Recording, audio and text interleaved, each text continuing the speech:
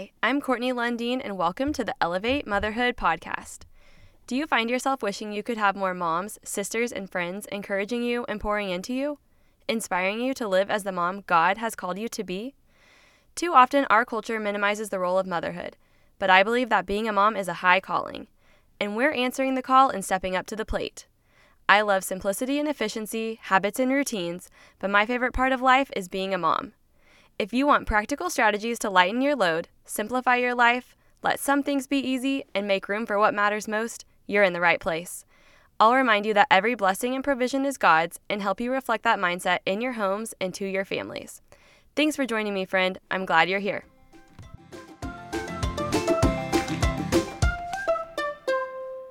Hey everyone, welcome back to the Elevate Motherhood podcast. This is an episode I've had in the works for a while, and I'm really excited to share it with you guys. We are going to explore sibling dynamics, sibling relationships, and birth order. The idea of siblings is so interesting to me. I am very close to my siblings, and I do pray that my kids will have a great relationship with each other too.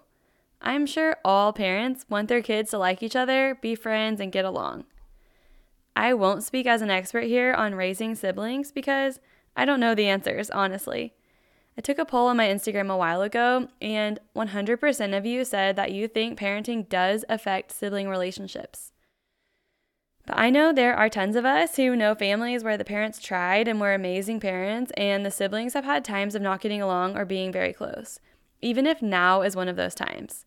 But we don't have to believe that will be the case forever. We can always pray that siblings want the best for each other and consider each other important parts of their lives. If we truly view each person in our family as special and dearly loved, we will naturally help our kids view their siblings this way. So rest easy. I know you already do think each person in your family is special and dearly loved. So you are helping your kids view their siblings this way. We can't control everything.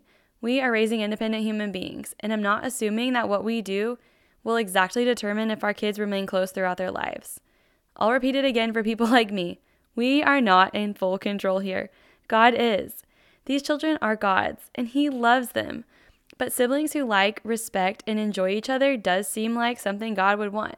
And I think it's good for us to pray and ask God for it and believe that it will happen. It is never too late for siblings to become friends, even if they are already adults with their own families. And a disclaimer before I give examples, because I know there are a million opinions on everything parenting. I know some people say don't force your kid to apologize. Some people say you should force your kid to apologize. A million things like that. I'm not a parenting expert, and I'm not the parent of your kids.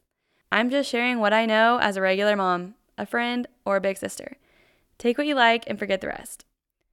One phrase I have learned to use, and I mentioned this in episode number 4, the phrase is, "She's still learning," or "He's still learning." This phrase serves as a diffuser for many situations in my family.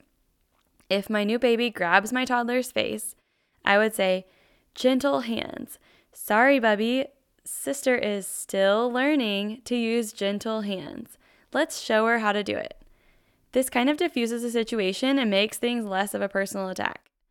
I like to say things like, "You make her smile so big. She loves watching you. Since you're older, you'll be a leader in a lot of ways. She will learn so much by watching you." I say those things now still that they are 2 and 4, but I really started that as soon as my daughter was born. I also try to encourage my kids to help each other. If there's a time when my daughter is trying to reach something and asking for my help, but it is something her brother can reach, I might ask him to go help his sister. Then I say, "Thank you so much for helping her. Sissy, can you say, 'Thanks for helping me'?" Or if I'm handing out a snack, I'll give both to my daughter and ask her to hand one to her brother. Then I'd say, "That's so kind of you to share and give one to your brother. Doesn't it feel great to share and help people? Bubby, your sister loves helping me take care of you. Can you tell her thank you?" So, not putting too much pressure on the older sibling to take full care of his sister or do things he doesn't want to do necessarily, but usually he feels special when I ask him to help her. And I do the same for her too, even though she's younger. She helps him a lot too. Another parenting tip I've heard in regards to siblings is to keep them on the same team if you start a competition. Instead of putting them against each other, who can get their pajamas on first? Keep them on the same team. Say, "Can both kids get their pajamas on before I count to 30? Go." Then they're on the same team. They may end up helping each other and celebrating their wins together. I feel like this is pretty widely accepted advice I've heard from several different parenting experts, not to compare your kids to each other too much, especially in front of them. For example, your brother always cleans up and you never do. And hopefully you know by now I would never say that, because it's not speaking life to say you never do XYZ. We try to phrase things in a positive way and speak out the things that our kids are and the things that we're praying that they will be. Check out episode number 6 for more on that topic. Looking back on my own childhood, one thing my parents did that I think did help foster my relationship with my siblings then and now is to do things together as a family, like even watch each other play our sports. My brother did soccer and had tons of practices and games. We didn't make it to everything as a family. Sometimes we did split up boys and girls, but we did a lot together. I have tons of memories sitting at soccer fields, watching my brother, going to his soccer team parties or tournaments. I knew the sisters of the other players on his team. I knew their parents. My brother and dad still came to our dance recitals. I remember my parents letting my brother wear headphones, and I think it was like a Game Boy, one of those devices before we had tablets. And he would play games quietly in the audience until it was time for me or my sister to be on stage. Then they would nudge him and he'd pay attention to our dances. I'm sure it would have been easier to leave my brother at home when he was a preteen and didn't care about his sister's dances. I am sure it would have been easier to leave me or my sister with family or babysitters instead of chasing us around the soccer fields or trying to keep us cool and dry in the extreme weather. But I do think it helped us see the value in our siblings and celebrating their hard work. Even now, frequently our conversations will be something about those memories, like, hey, I ran into your old soccer teammate the other day, small world. I plan to expand on this topic in a future episode, but I would like to interview more moms and get input from more people. So if you have something you'd like to add to the conversation of sibling relationships, send me an email at podcast@CourtneyLundeen.com. You can also nominate a mom who you think can speak from her own wisdom and experience and share with the other moms listening. So onto the subject of birth order. What I'm about to say was one of the best, most freeing things that anyone told me when I had my second child. She said, God graces each child for their birth order. You don't have to worry about giving your second child every bit of attention that the first child got. God graced your second child for being the second. The secondborn will have some benefits that the firstborn never got. Maybe your firstborn needed the extra time and attention because of God's calling on their life. And maybe your secondborn needs a bit more freedom and flexibility because of God's calling on their life. It doesn't have to be equal to be fair. You can love each kid just as much, even if the parenting looks different for each child. God graces each child for their birth order. He did it on purpose. Wow, right? I hope that makes you relax and feel better and takes off some of the mom guilt. Let it go. God put your children in the right birth order for your family. He graced them for their birth order. You may have held your firstborn in a quiet, dark room for every nap for a year, but now you just had your third baby and you have 2 other young children who need you, and that's okay. That third baby is going to get other perks in their lives from you, and you can let it go that they don't get the exact same nap situation as the first. It's okay. So I want to somewhat briefly go through the stereotypes of each place in the birth order. This is not a box to put them in. This is not all-encompassing. If you listen and think, this doesn't really fit me or my child, that's okay.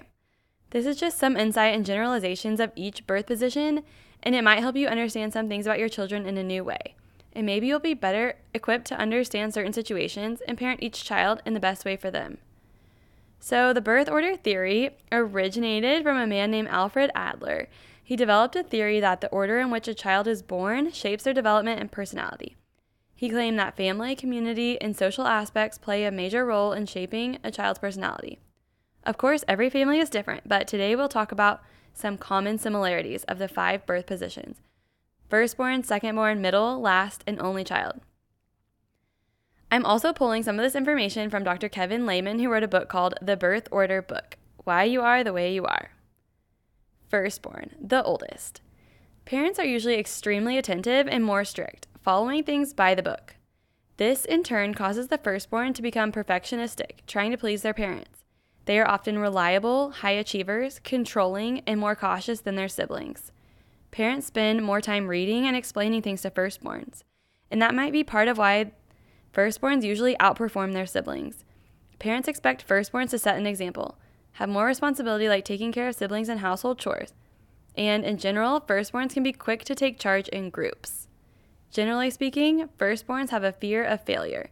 They are less likely to take risks than their siblings. Firstborns are likely to seek praise and recognition because that's what they were given in their younger years. The secondborn. These children begin their lives with their parents' attention focused on the firstborn. They are more likely to be competitive and independent. Secondborn children often develop abilities that the firstborn doesn't have in attempts to gain attention for themselves. The middle child. Parents are a little less attentive and less strict when parenting the middle child. Stereotypes are that the middle child often feels left out, aware that the oldest and youngest usually get more attention. They don't have the rights and responsibilities of the oldest or the privileges of the youngest. They are more likely to be people pleasers, somewhat rebellious, and actually not as competitive. They are more likely to be peacemakers and negotiators. They are more likely to be social and focus on friendships outside of the house and be less attached to their family than their siblings. The youngest child. Parents are increasingly relaxed in their parenting. The youngest gets more attention than the second or middle child because the older siblings are more independent. The babies of the family are usually fun-loving, charming, attention-seeking, outgoing, and might be manipulative. Many famous actors, actresses, and comedians are the babies of their family. The youngest child may be more likely to take risks than their siblings and may have unrealistic goals. Parents are least likely to discipline the youngest child. The only child receives the most attention from both of their parents, has more interactions with adults, and becomes an extreme version of the firstborn characteristics. Only children are more likely to be confident and mature for their age, perfectionistic, and may have a harder time cooperating with others or handling not getting their way. Only children are usually responsible and seek approval. There are lots of factors affecting birth order personality, which can be looked at in depth. Factors like blended families and stepfamilies, wide gaps in sibling ages, a sibling with physical or neurodevelopmental disabilities, twins, genders of siblings, adoption. I recommend the book, The Birth Order Book by Dr. Kevin Lehman. He goes into a lot more detail on all of these categories. He's a psychologist and a Christian, so I'm apt to trust his reference points, and he has written several books that I have read and loved.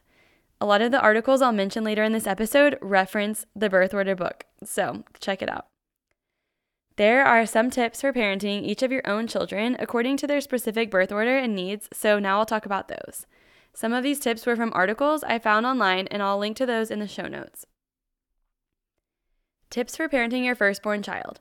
We should give firstborn children permission and freedom to have fun and relax, and realize that the firstborn may feel jealous of their younger siblings receiving attention for just being little, as opposed to achieving things. We can remind our firstborn children that they're loved for who they are, not only what they achieve. We can keep our expectations that the firstborn is a child, not a mini adult. Tips for parenting a middle child. Make time for one-on-one interactions or even two-on-one interactions and give them attention from both parents. Carefully notice their personalities, strengths, and talents. Realize that middle children have a strong sense of justice and can feel frustrated when something isn't what they consider to be fair. We can be sure to let the middle child have a voice and let them pick out restaurants or movies for the family. Tips for parenting the youngest child. Give boundaries just as much as with the older children while still encouraging their carefree personality. Give responsibilities and hold them accountable. Be aware that the youngest child are more likely to get their way. Try to balance that dynamic. I found an article that relates how your birth order as the parent plays into your parenting approach. I'll link to that article in the show notes, but the psychotherapist they consulted is named Nero Feliciano. This article says that parents who are firstborn themselves are likely to have high expectations projected onto their children, especially their firstborn. They are likely to over-identify with their own firstborn child. The firstborn parents are also more likely to be anxious and thrown off by the unpredictable nature of children and schedules. Parents who are the middleborn from their own family tend to aim for fairness among their own children. They are more relaxed as parents, and since they have more likely been left out as a child, they are sensitive to make sure all their children feel included. Middleborn parents are more likely to stick up for their own middle child or the child who's the underdog. Parents who are the youngest born child are more likely to encourage and allow adventure in their own children. They may be more playful and enjoy the silliness of childhood. They trust their intuition more than worrying about what other people will think or expect from their parenting. They are more comfortable with the chaos than their older siblings as parents. The youngest child as a parent is more likely to take up for their own youngest child and understand some of their excuses with a softer approach. Now it's time for this week's mom hack. The mom hack of the week is to get your kid to eat vegetables in the form of a smoothie. I feel like I have the magic formula down in a way that my kids actually drink it, so I wanted to share. I use apple juice as the base. I check that the only ingredient in the apple juice is apples. Then I pour out about as much apple juice as the amount of smoothies I'm trying to make. I usually try to make 3 smoothies at the same time, one for me and each of my 2 kids, so I pour enough apple juice for 3 of those cups into the blender. Then I use frozen spinach, kale, or greens. I buy a fresh bag of organic power greens from Costco and I throw it in my freezer and keep it in the freezer. Then I throw a generous handful into the blender with the apple juice. Then I add berries. Berries are what are going to make the smoothie taste good, so don't be stingy with the berries. Then I add whatever frozen fruit I have at the time, sometimes banana or mangoes, pineapple, or dragon fruit. I also love to always use avocado. I buy that already diced up in the frozen section at my grocery store. Then we add a vanilla protein powder. My favorites are from Just Ingredients. We love her vanilla bean and snickerdoodle flavors. We also found one from Flav City that we also love. I'll link to those in the show notes. Then we add seeds, hemp seeds, flax seeds, and chia seeds. My husband and I differ here because he loves to add ice, but I never add ice because I think it's all frozen and cold enough. I let my kid do every step with me. They love making smoothies. It's like a science experiment and a fun activity. I think they are more likely to drink it because they've helped. Same for any meal at my house. They're more likely to eat it when they helped me make it. We have a Vitamix blender, which I know those are so expensive. My husband and I used all of our wedding gift cards after our wedding trying to buy one of these, but it has paid for itself tenfold with how many smoothies we have used it to make over the years. It literally turns smoothies to juice, but it's not juice, it's a smoothie, so you keep the fiber, and I love that. If you are considering one, save up for it or put it on your birthday list or whatever. I couldn't recommend it enough. I do think the texture helps my kids drink it. Before we go, I'd like to say a little prayer and blessing for you. Dear God, thank you for these listeners. Thank you that they desire to parent each of their children well. Thank you for the peace that comes knowing you have graced each member of our families for their exact birth order. Draw us close to you and help us to know you and your heart and your word so we can parent our children in the ways that please you. Thank you that we renew our mind, thoughts, and attitudes each day. Help us to shine your light and honor you in all that we do. In your Son, Jesus' name, amen. If you love this podcast and want more details of the episodes, subscribe to my email newsletter. I will send recaps of the podcast and include any written details you might find helpful. I have been asked for written forms of some episodes, so this will be the best way. When you sign up for my email, you'll also receive an instant download PDF of Bible verses for moms. It's a list of basic Bible verses I think are helpful to moms, verses you can memorize and apply and speak out in your day-to-day.